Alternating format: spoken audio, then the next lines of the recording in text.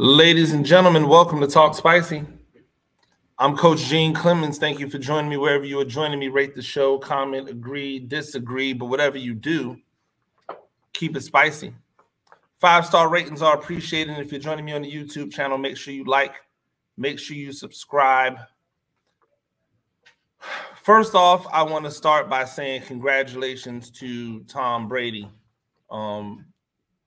for a career well done. Hopefully this is the last time I have to congratulate Tom Brady for a career well done because he doesn't come out of retirement again. However, if he does come out of retirement again, that's his prerogative, and I'll be here to cover it. I just hope it's not for the Bucs. Not because I don't appreciate the Super Bowl that he obviously helped bring, but because I really believe in being in the hunt, and being around, and then making that move to get you over the top. And so I don't really see anything but diminishing returns with Tom Brady at this point. I don't know if last year was an anomaly. Some people would have you believe it was the offensive coordinator. I don't agree with those people. Not at all. I think that's BS. I think it's scapegoatish, and it's above people who know football. People who know football, people who understand football know that it doesn't really matter what the offense is if you execute it, right? The reason that the Titans have had so much success over the years with that dilapidated old school offense, as they say, is because the execution is one that's great. The reason why the Baltimore Ravens have had success with trying to turn Lamar Jackson into a single wing running back is because they do it well, like they execute it well. And the quarterbacks execute it well. And so Tom Brady didn't execute well last year. And there were injuries, and people kept saying, oh, well, we've got to adjust and play action. It's like play action's not going to roll when your quarterback's scared to get hit. Play action only works regularly, A, when you have a run game worth a damn, the Bucs didn't, and B, when your quarterback's not afraid to get hit, because there are going to be times where he comes out of that play action and there's somebody right in his face. It was clear from the moment the season started, Tom Brady did not want to get hit. I give him a lot of passes on his bad performance this year because I believe that his personal life got in the way of his professional. We always tell people, hey, you got to be professional, but the truth is life happens. And sometimes that life gets in the way of the professional. The personal gets in the way of the professional. I think that happened to Brady. I think it's a perfect time for him to transition into something different.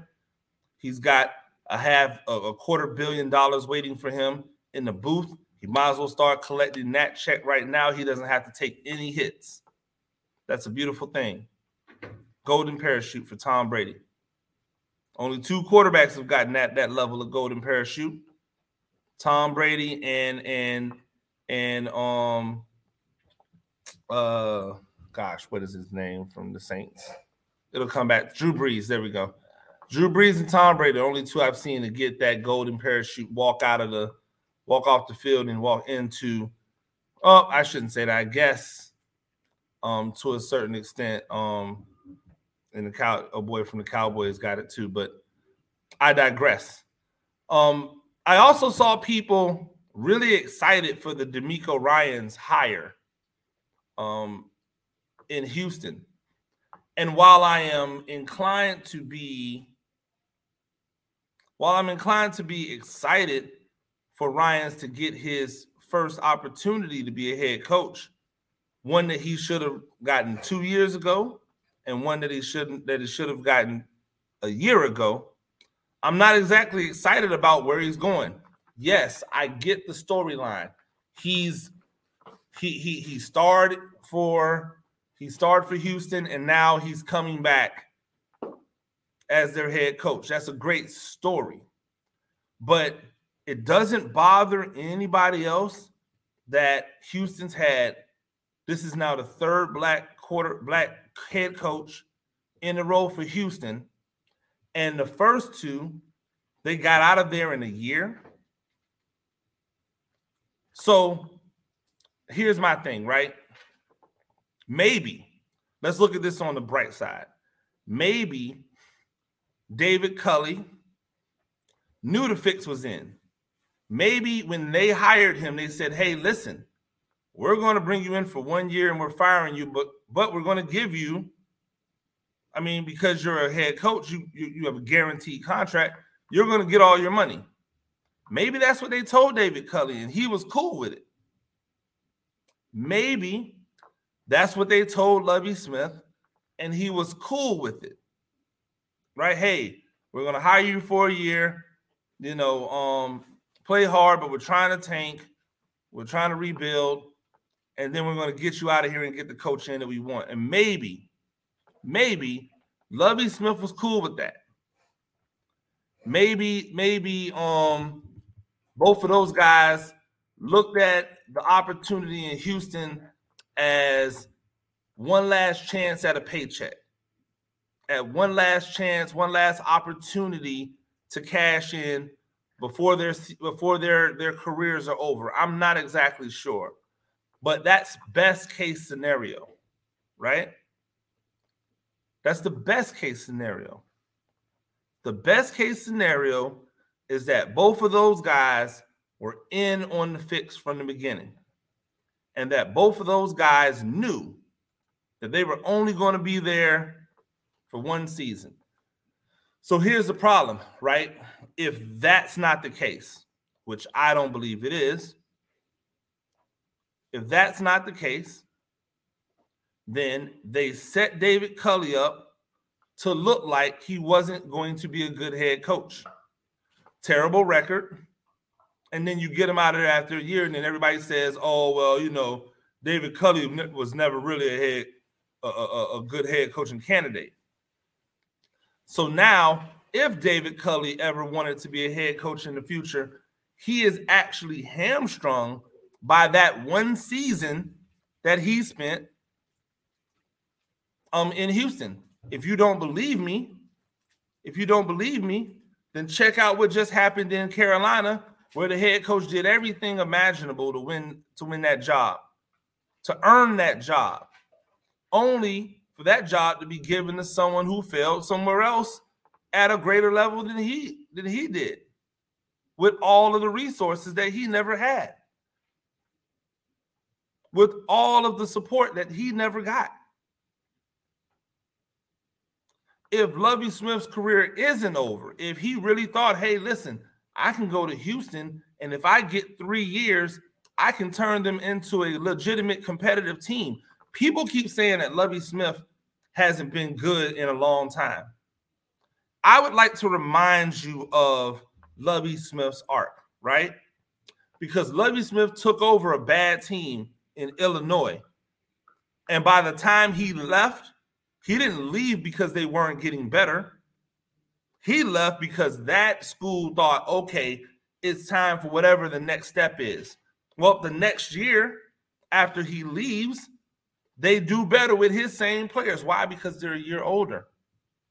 Illinois was on the upswing when Lovie Smith was let go, or not when his contract ran out. They were on the upswing, not the downswing.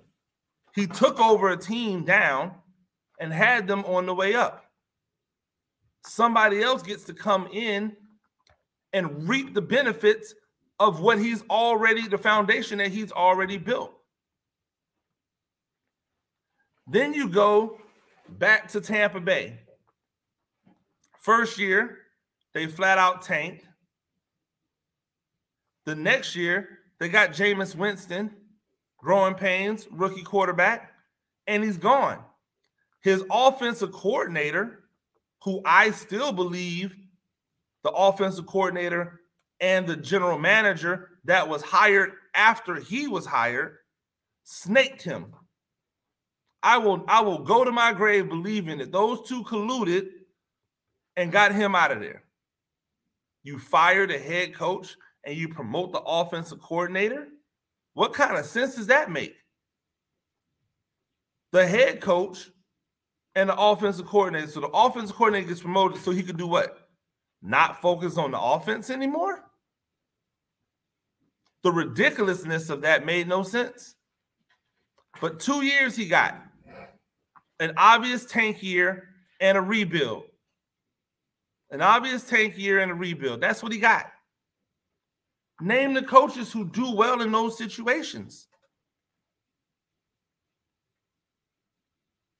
So it wasn't as if he's all of a sudden become a bad coach. He just hasn't had time. And nobody who is rebuilding from the bottom is good when they don't have time. People keep acting as if the Giants were bottomed out, but the Giants were losing close games. The Giants were in games the last 2 years with Joe Judge as the head coach. They just didn't win them. This year, the first half of the season, they won those close games. The second half of the season, they lost them all. First half of the season, they won them. Second half of the season, they lost them all. Look at the record. So for all of the success that the Giants had, it wasn't, oh, they were bottomed out. They weren't far away. They were not far away. That defense didn't add a bunch of pieces. They added Kayvon Thibodeau as a rookie. That was it. They got rid of a Pro Bowler. They got rid of a Pro Bowler in the secondary. They added Kayvon Thibodeau. They've got a hodgepodge of linebackers. What did they do? What did they improve? That defense wasn't like stellar. It was solid. Bend but don't break. Very similar to the year before. The difference is the quarterback didn't turn the ball over. The quarterback didn't turn the ball over. That was the difference.